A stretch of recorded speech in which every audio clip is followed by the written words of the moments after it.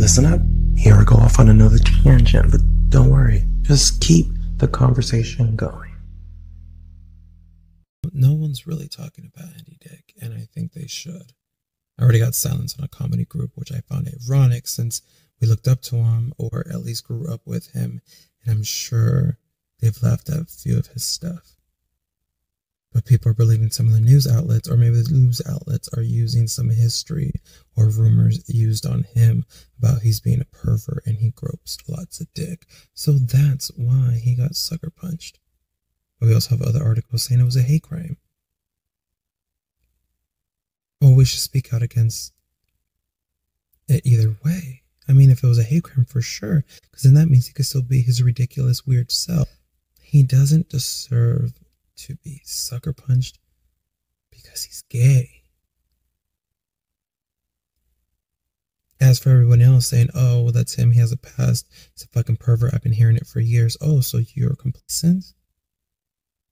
Are you really that passive and you're waiting for more people to chime in, like a Me Too fucking movement?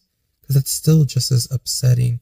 Yeah, we're speaking about it now, but why the fuck did you speak about it then?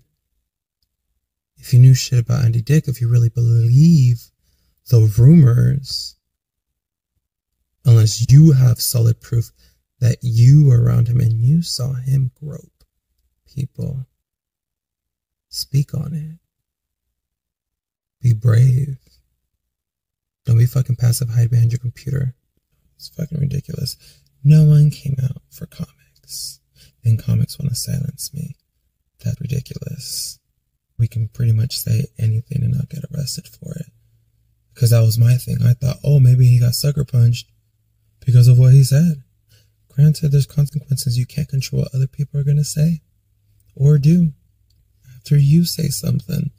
So, we'll see. As for earlier, me mentioning, oh, all the comics care about is getting paid for using material hating on the right, talking shit about Trump, opposed to speaking about Andy Dick or really getting to the bottom of it, I still feel that the comics should come together, because if it was a hate crime, that's horrible.